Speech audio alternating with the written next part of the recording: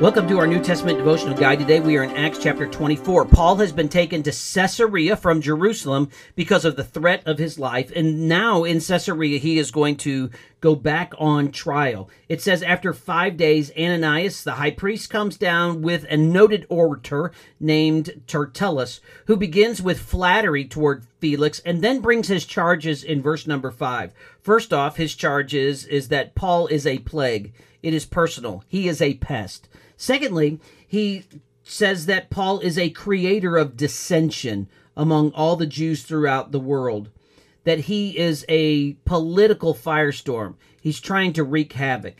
And then thirdly, he is a ringleader of the sect of the Nazarenes and tried to profane the temple. He is a religious threat. So they bring a personal, a political, and religious charge against Paul. Verse number 10, Paul begins to speak in his defense.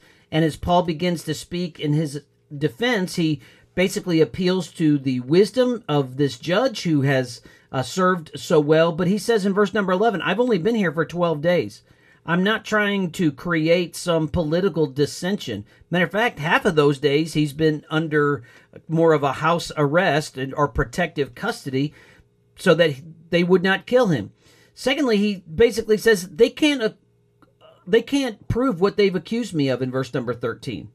He says, I have not desecrated the temple in verses 12 and 13. I have not spoken against the law in verse number 14. He says, I confess to you according to the way which they call a sect. I worship the God of my fathers, believing all things which are written in the law and the prophets. I have hope in God in which they themselves also accept. So what does he turn back to?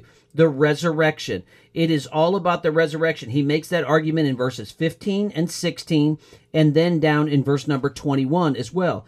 He ultimately comes to the point of saying, look, if somebody really has a charge against me, then they should have come in verse number 19 and 20. If they had been there before and they object to something, or if they've seen me there, then they should have come. So he says basically concerning the resurrection of the dead, I'm being judged for this day. Notice in verse 21.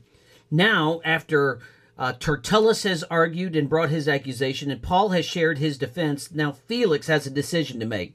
And Felix is not sure exactly what to do, so he keeps Paul under arrest, but does allow him to have some liberty. So he's in custody, and he has some liberty. But he has access to Paul. Now, it's interesting, verse 24, after some days when Felix came with his wife Drusilla, who was Jewish, he sent for Paul and heard him concerning the faith in Christ, how he reasoned about righteousness and self-control and the judgment to come. And Felix was afraid and said, go away, and I'll wait for a more convenient time. And then he also was waiting for a bribe in verse number 26. So Felix keeps Paul in custody for 2 years, and then Felix is followed by Porcius Festus, and he keeps Paul bound as well. But Paul is doing what he's supposed to be doing. He's just being faithful right where he is to share the message of the gospel. So when he stands before Felix, he stands with boldness. When he shares the gospel, he does that boldly. So I just encourage you today to be a bold witness for Jesus.